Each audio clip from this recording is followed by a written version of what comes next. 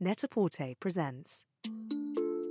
This is Pieces of Me, My Life in 7 Garments by Porter. I'm Sarah Bailey. Welcome to this special episode to mark 20 years of Net-a-Porter, which has been all about incredible fashion for incredible women from the very start. Pieces of Me is all about celebrating the lives of women and the language of fashion, because clothes are never just clothes. In this series, we ask incredible women the all-important question: what were you wearing at the time? Anya Hindmarch is a designer who has been with Net-a-Porter from the very beginning. A passion for entrepreneurship runs in Anya's blood. She says her mother was typing an invoice for her father's business when her waters broke with baby Anya. An ideas machine, renowned for bringing humour to the world of fashion, she started her handbag business when she was just a teenager, inspired by a trip to Italy. Marrying a restlessly innovative streak with a love of tradition is an Anya signature. Fashion is about mood-lifting happiness, giving confidence and making memories, she says. But she also knows that fashion is a mighty and influential platform. And this is something that she has used to powerful effect, most famously changing our relationship with the plastic shopping bag, as she tells us in this episode. I'm Anya Hindmarch, and these are the pieces of me. I was lucky in that I came from a family that business was the normal rhetoric. It was what we talked about all the time. My father started a business at a very young age. All my aunts had businesses. So it was sort of our language at dinner. So I was kind of lucky that I knew what invoice meant and margin meant as a sort of, part of our natural kind of discourse, if you like. My mother would often help my father. In fact, my mother always says that she was typing an invoice, helping my father in his office at a time she went into labour with me. So I think I very much was that baby in the cot under the desk. My father had a sort of inventor's kind of brain. He, I think, actually designed and invented the first plastic flower pot, which before the plastic flower pot, they were only clay flower pots. And so he had a sort of an engineering background and a manufacturing background, and was an entrepreneur and started businesses which then grew and grew and sort of became a much bigger public company. My mother taught French. She's quite sort of blue stocking, quite academic, my mum, and she was very creative. I was always very inspired by her style. I always remember her very much a sort of 70s childhood. The sort of high-waisted trousers, the sort of flared camel trousers, lots of camel coats, very thin little metallic belts, cool handbags. So there was a sort of creative background. My mother always did wonderful presents. That was the thing that she still does brilliantly. So we always used to have treasure hunts for our birthdays. Quite frustrating, just wanted to get your present, but you had to kind of do a hunt for it. And so there were always really fun clues and little rhymes, and everything was always, when you finally got to the end, everything was always wrapped up with beautiful bows, which I think was one of the inspirations behind the bow being our logo, actually. My creativity comes through ideas more than being really great at drawing or particularly sort of arty in the sort of classroom. I'm particularly bad at drawing, actually, which is a bit frustrating. But I've always had ideas, and certainly when I was young, I started making things from a very young age. So I would just make little wallets and little purses and little sort of ways of organising and compartmentalizing things, and I made them out of paper and out of sellotape. That was sort of my medium. So I always made things in sort of 3D, much more than drawing them. And so I think from a young age, I liked things, I liked organising things and liked making things that held things. So it's an early memory. Always been obsessed by handbags since my mother had given me one of her old handbags when I was about 16 probably. And I remember how wearing that handbag, how it made me feel.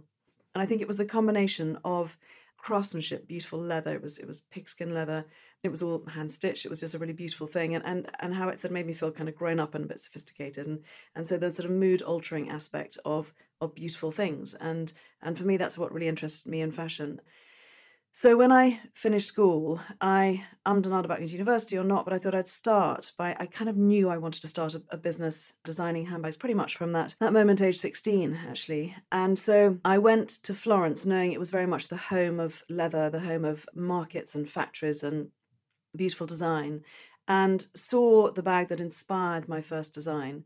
And it was a time when, there wasn't EasyJet and Ryanair and people didn't travel as much. So what they wore in Italy was quite different from what they wore in the UK because there wasn't that much travel, and so therefore it felt quite foreign when you went there. So the way the Italians dressed was kind of really different and interesting to me, and they were all wearing these drawstring duffel handbags. And so I decided to find a factory, which was quite difficult in a way because I was young and my Italian was not great. And it was hard for them to take me seriously. But I did literally through the Pagine Gialle, the yellow pages, found various factories and went to see factories. Some were red herring, some were sort of dodgy people. But I did find a factory just outside Florence who I went with some drawings and some samples of things I liked and leathers I liked. And they made samples for me. And I took the samples home. And I had a friend of a friend who had a stepmother who worked in the offers department of Harper's and Queen, as it was in those days. And they, amazingly, ran my bag in their monthly offer. It was a full-page offer in the back of the magazine. And we sold, I think, 400 bags. I made £7,000 profit. But then later on, I did borrow some money as I went back then to build further into more products and more handbags. And I borrowed some money from my father, which I paid back fully with interest, sort of family we are. and that's how I got started. As a young businesswoman starting her own brand, she featured in a glossy magazine.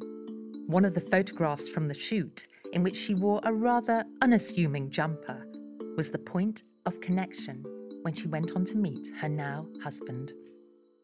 No idea who made the sweater, but I was on a shoot, so it must have been probably a couple of years or a year maybe after, because the business was obviously running, and hence I was asked to take part talking about my business.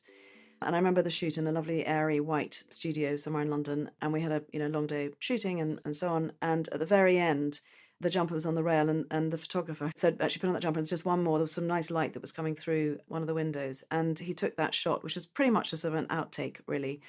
But they actually ran that photograph in the magazine, and my husband, my now husband, saw that photograph in the magazine and clocked it for whatever reason. And then when I met him a few years later, it was sort of something we spoke about. So I always call it my lucky sweater, just because it was one of the reasons, or I was wearing that when effectively it was the first kind of connection with my now husband. I met James with friends at a dinner, and I was 25 and he was 37. And strangely, and I don't really believe in this, but I absolutely knew that I was going to marry him the moment I met him, which is sort of ridiculous. But he absolutely rips the mickey out of me, doesn't take me at all seriously, has a sort of similar sense of humour. We are absolutely yin yang. I mean, we drive each other nuts because we're completely opposite people. We don't have anything in common in terms of music or films, but we get on very well and we laugh a lot. So when we met, I think that was a sort of attractive to me. And I remember he's a very kind man. He had kind eyes. I'm a great believer in the power of kindness, and drive my kids mad when I keep saying, how nice is that person kind? But actually that ultimately is really important. And I just thought he was just a really lovely man when I met him. So we sort of started seeing each other, and it was an unusual situation in that James was a very young, very sad situation, very young widower. And he had lost his wife to an operation that had gone wrong, tragically, 6 months before I met him, with 3 small children, aged 1, 3 and 4. So it was a really, really tragic situation. And one, as a 25-year-old, that probably isn't necessarily the most sensible thing to perhaps take on. It's a big and lovely project. But it was for me, 100% it was for me. And I think I fell in love with the children as much as him. and so we've been married 23 years now. The eldest one is now 31. And we had 2 more. So the youngest is now 16. So we are this big, noisy group of 5 children as a family. And, most of the time it's pretty good, I would say. A common thread in Anya's fashion philosophy is how you should always aim to feel comfortable in your skin and be yourself. And she made no exception for her wedding day, which was absolutely not about a huge poofy gown and scratchy corsetry. Obviously, everyone's wedding dress is special to them. We got married in the south of France. My family have had a little home there for pretty much all of my life. So we decided it would be fun to do something based there. And it was actually disastrous weather. And we were lucky on the actual day, but it was a sort of a huge Mistral running up and very windy and wet. So it was a bit sort of scary for a few days. But the actual day was beautiful. We were married in a little French church. It was a bit chaotic. And lots of friends came, which was lovely. And I didn't really want to feel like the nerdy bride. I'm not very good in the sort of the big puffy thing. It's not my thing at all.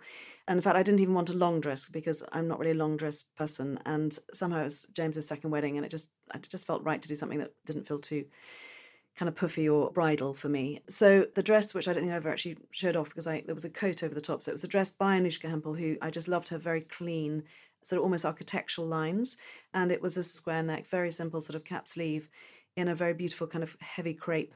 And it was just sort of A-line, but a very sort of slim A-line down to my ankles. Incredibly, incredibly simple, but just really beautifully made. And over the top, there was a kind of coat that was a very wide boat neck in a silk gazar. Again, the same the sort of slim A-line again down to the ankle with a sort of cut in the back. So very, very simple. I had a piece of vintage lace over my head. It was a Catholic church. I was marrying a Catholic and a Catholic service, so it sort of felt appropriate. But aside from that, it was very simple, actually, and I quite liked that. So it was a dress that was very me, and I think that's the point about a wedding dress. You have to just be who you are, and it's the day to wear something that makes you feel comfortable. And I think if you're not comfortable in a big sort of frilly big thing, then just you just need to be the best version of yourself on that day, and then you forget about what you're wearing, which is important, and enjoy what is a pretty important day. We went on a lovely trip with the kids to Lake Powell in the States, which is amazing. It's an incredible place. And en route, we had to transit through Vegas. So when we were in Vegas, we were already married, but the kids, as a laugh, wanted to book a second wedding, just I think so they could have the Vegas experience at our expense. It was actually it was quite romantic. I mean, and we're not romantic people at all, but actually it was rather sweet because to be married with all your children was pretty special. So we had about sort of 5 hours notice of this kind of prank, and we had to therefore get a ring. And so we found this ring and bought it in 3 seconds, which was $29. And I've grown to really love it, actually. So it's special to me. I keep meaning to get it made in sort of, like a nice special precious metal, and somehow I haven't got around to it yet. But it actually is very precious to me, so I may well do that. And it has actually this sort of lightning sort of bumps in it. And in fact, there are 5, so it's rather nice. So actually kind of by chance, it has sort of a little bump per child. So it's a bit of tat that means an awful lot.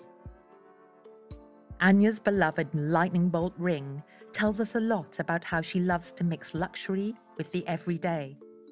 Something she does with her designs, of course, but also in the game-changing campaigns she has created, which have captured the public imagination and shifted the way we behave. I'm Not a Plastic Bag was a project that was conceived back in 2007. I was approached by Tim Ashton, who's an amazing advertising man, and he was working with a social change organisation called We Are What We Do. And they had brought out a book called Change the World for a Fiver. And in the book, essentially, there were lots of different actions that showed different ways of being considerate, if you like, to the planet. And action number, I'm making it up, I think sort of 27 of 40 was, if in doubt, refuse plastic bags. And they came to me saying, could I help deliver awareness around the subject of the misuse of plastic and the problem of plastic bags? And it was a bit of a light bulb moment for me because I had that sort of environment sort of tapping me on my shoulder, thinking, what can I do as an individual? How can I make a difference? And I suddenly realised that actually we could use our platform, if you like, in fashion, and it is an amazing platform, fashion. And we could perhaps slightly exploit in those days, the it bag formula of scarcity and things being seeded on the right arms and so on to communicate this awareness. So we set out to design, very simply, a reusable shopping bag. It was fun. It was really nice. It said, I am not a plastic bag, to give a very clear message about what we're trying to achieve. And we sort of launched it. It was £5. It was very important because it was Change the World for a Fiver, the book. I wanted to do it for £5. But we set out to do a sort of 2-tier launch. One was with the sort of the coolest stores in the world, the Dover Street Markets, the Colettes in Paris, and et cetera, et cetera. And then the second tier was to launch it with supermarkets because I felt it was really important to take, if you like, the conversation to the source. And we worked with Sainsbury's, who were brilliant, who were absolutely pioneering in trying to discuss this subject and to bring it out in the open, which was brave of them because obviously they were a source of plastic bags and they really put a lot of energy into making a change. So we launched this bag. It went, mad, absolutely mad. I think we had 80,000 people queuing up on the first day of launch to buy a bag. It went crazy all over the world. We did different colour launches in different territories and people queued up overnight in Japan. People were around 6 different blocks in Hong Kong.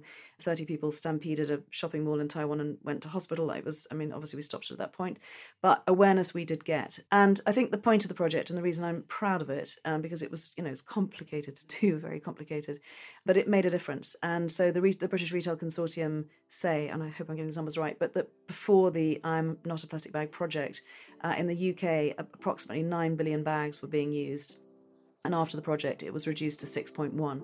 So it really did make a difference, which was amazing. I'm Not a Plastic Bag was a light bulb moment for Anya. And her sustainability journey has continued with an incredible collection of products she launched this year, using upcycled plastic bottles to create a range of sleek bags and purses designed never to be thrown away. This time called I Am a Plastic Bag. So that was that. I went back to my day job feeling I'd done my bit, but there was one phrase that someone said to me during the last project in 2007, and they said, when you throw something away, there is no away. And it's been rattling around in my brain. And I spent 2 years really sort of getting deep down and dirty into the subject again and just really understanding how much can you recycle, visiting recycling plants, understanding how it works, what happens, can you become fully circular, and understanding about landfill and just really what's happening. I'm going to be controversial now. Plastic is actually quite an amazing material. Actually, it's lightweight. It's not massively harmful to make, but it's misused. It ends up in hedgerows. It ends up in landfill, and it's polluting. And so let's just apply common sense. And so that really is what the project was about. Anya has a special way of mixing the quirky with the elegant. Somehow, only she can put a pair of cartoon googly eyes on a sleek cross-body bag and make it the coolest thing. But it's not just witty logos and surfaces that interest her. She likes to apply her playful imagination to the very structure of her designs. So I've always loved humour in fashion, partly because I think that, we're not saving lives by making fashionable items to sell. We are about making people feel good. I think that's important, and celebrating craftsmanship. And those two things are really, that's my sort of starting point. I always like a bit of a smile because I think, why wouldn't you? I mean, that's a really nice outcome of fashion. I mean, it should either make you feel confident, put a smile on your face, or give you a memory. Those things are important. So we've always enjoyed playing with sort of making the everyday special. So the Anya brands, as we call them, which are taking sort of everyday graphics of high street or rather sort of, supermarket emblems, things you've known all your childhood, which kind of give you a little smile in a way, and yet making them in the most beautiful hand-beaded way so that there's something, really extraordinary about them through the craftsmanship. But when they're beautifully, beautifully beaded, they are precious little works of art. In fact, some of them, I'm so proud to say, some of them are actually in the permanent collection of the V&A, actually the Victoria and Albert Museum in London, which is a very special thing for me. But the crisp packet clutch, as we call it, was an idea that was just really looking at the beauty of beautiful sculptural shape. I mean, a crisp packet, if you strip off all the kind of sort of graphics, is a beautiful thing. It's sort of very liquid in the way that it sort of moves and so on, and reflective. So we wanted to effectively kind of cast one in a way so that you have this beautiful thing that you can hold. The bag is made of, I think, about 15 different molds. So it is literally a piece of sculpture, but it is very, very fluid and yet quite easy to wear because it's just plain silver or plain gold. And they've sort of become the kind of the red carpet bag. I mean, we've had more Oscar winners and BAFTA winners, and it's really become a sort of bit of a lucky symbol, actually. So there's a lovely story actually about lovely Zaha Hadid, who sent me a note saying, Anya, I love that bag, send me one. So I sent her one, and she then the next day sent it back, and I was a bit upset. I was like, Zaha, what happened? And she said, doesn't fit my phone. So unbeknownst to her, I actually commissioned another set of moulds for a new sized one, because I always think of it as Zaha's bag, because I have a very sad situation. Before I got to deliver it to her, she died. It was very Zaha, it's very sculptural and very sort of fluid in that way. So it's one of our absolute best-selling, most precious pieces. And so, yes, so that bag is a very lovely thing and plays to all of the things that I love: craftsmanship, humour, and a very beautiful piece that stands the test of time that hopefully makes you smile. Anya's world is all about celebrating the power of female friendship, as she tells us in her next piece, which is also a tribute to her mother's fabulous 1970s fashion sense.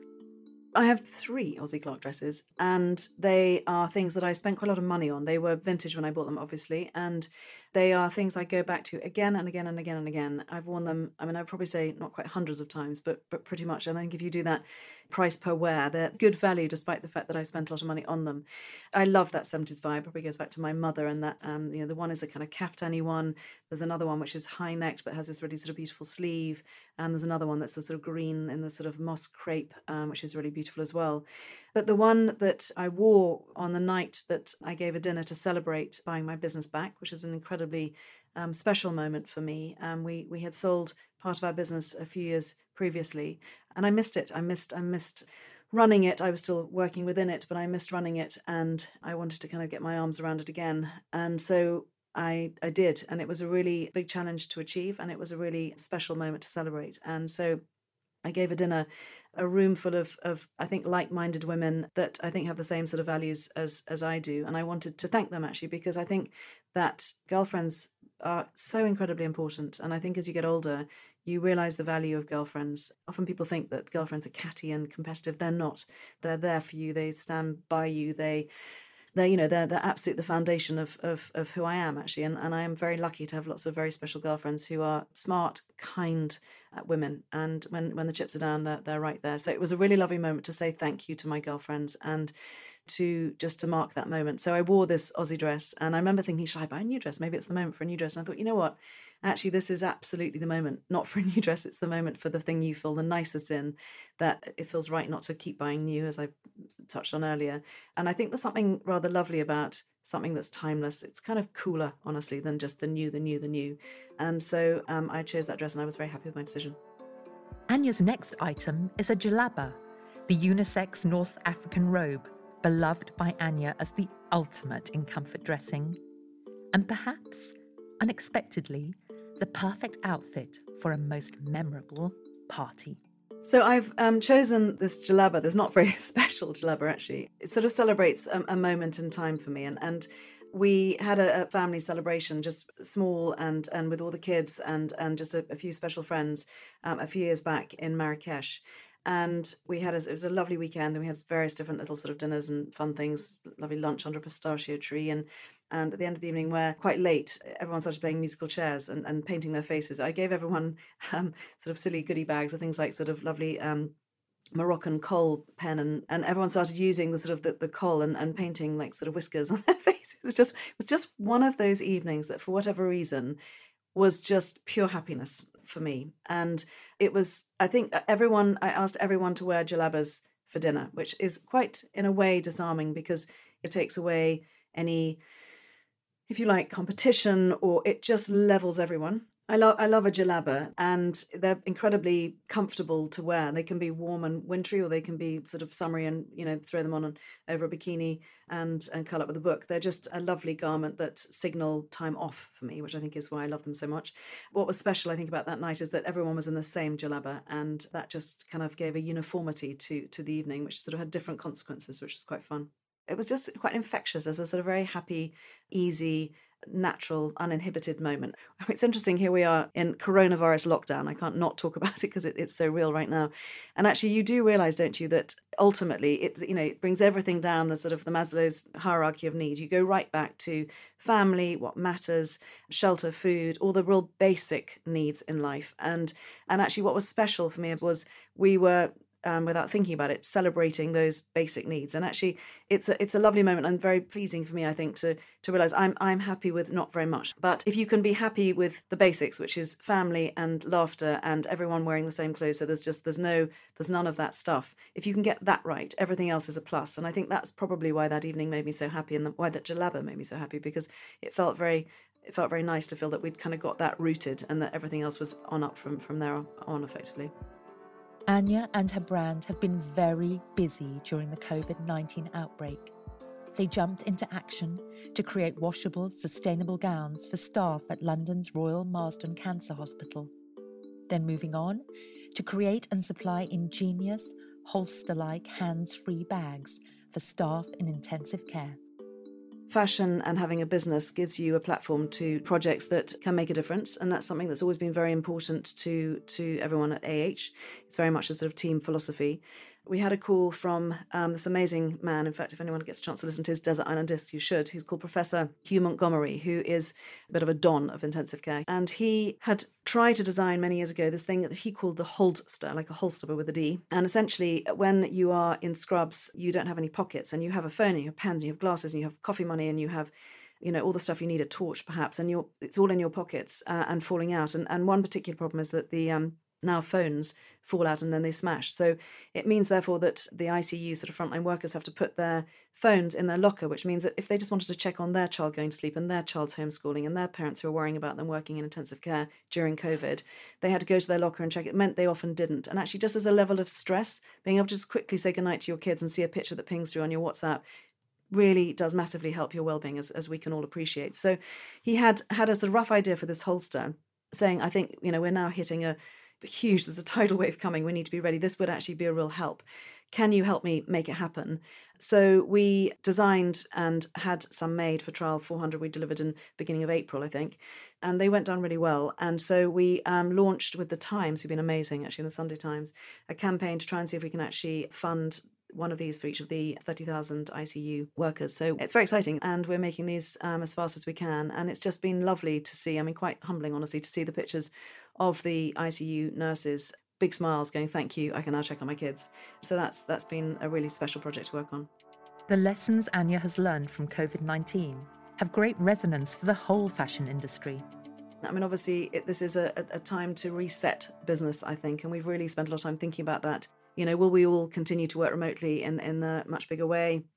Will we all continue to buy digitally in a much bigger way? Let's reset the fashion calendar. Let's think about delivering in season appropriate periods, and let's think about how markdown works and how the madness of fashion and all the travel and the craziness and waste that goes about. How can we reset that? This is a moment for resetting. They always say, never waste a good crisis. There's nothing good about this crisis because it's hideous for so many. But it is important, I think, to come out not as we went in. And I think it's incumbent on us, therefore, to take this moment and to make changes on the back of it. So that's what we're working on. Who knows where that'll go, but lots of things afoot. I have so many wonderful memories of Anya from my own fashion adventures. From her amazing inventive shows where beautiful handbags might glide past you on a magic toy shop conveyor belt, or a male voice choir might burst into song, to her wonderfully generous celebrations. I have been lucky enough to be invited to some of her dinners of incredible women and feel the inclusive power of female friendship. And on other occasions, I've listened rapt to environmental thinkers, recycling experts who have shared inspiration and education between the courses. She really is a one-off. And while she is no stranger to making huge statements on a world stage, as a designer and a change maker, she is extraordinarily self-deprecating about her own part in the picture, which is why it has been a particular pleasure to hear her tell her story and to be able to visualize that little girl making purses and containers with paper and sellotape. As fashion resets itself for the future, we are lucky to have women like Anya Hindmarch to help us navigate the path. Anya, thank you for sharing your pieces of me. Head to Net-a-Porter Porter/Podcasts/Pieces of Me to see pictures of the pieces Anya discussed today. Pieces of Me was brought to you by Porter and Chalk and Blade, presented by Sarah Bailey and produced by Laura Hyde. The executive producer was Ruth Barnes. Original music for the series by Jack Lake and B. Parks.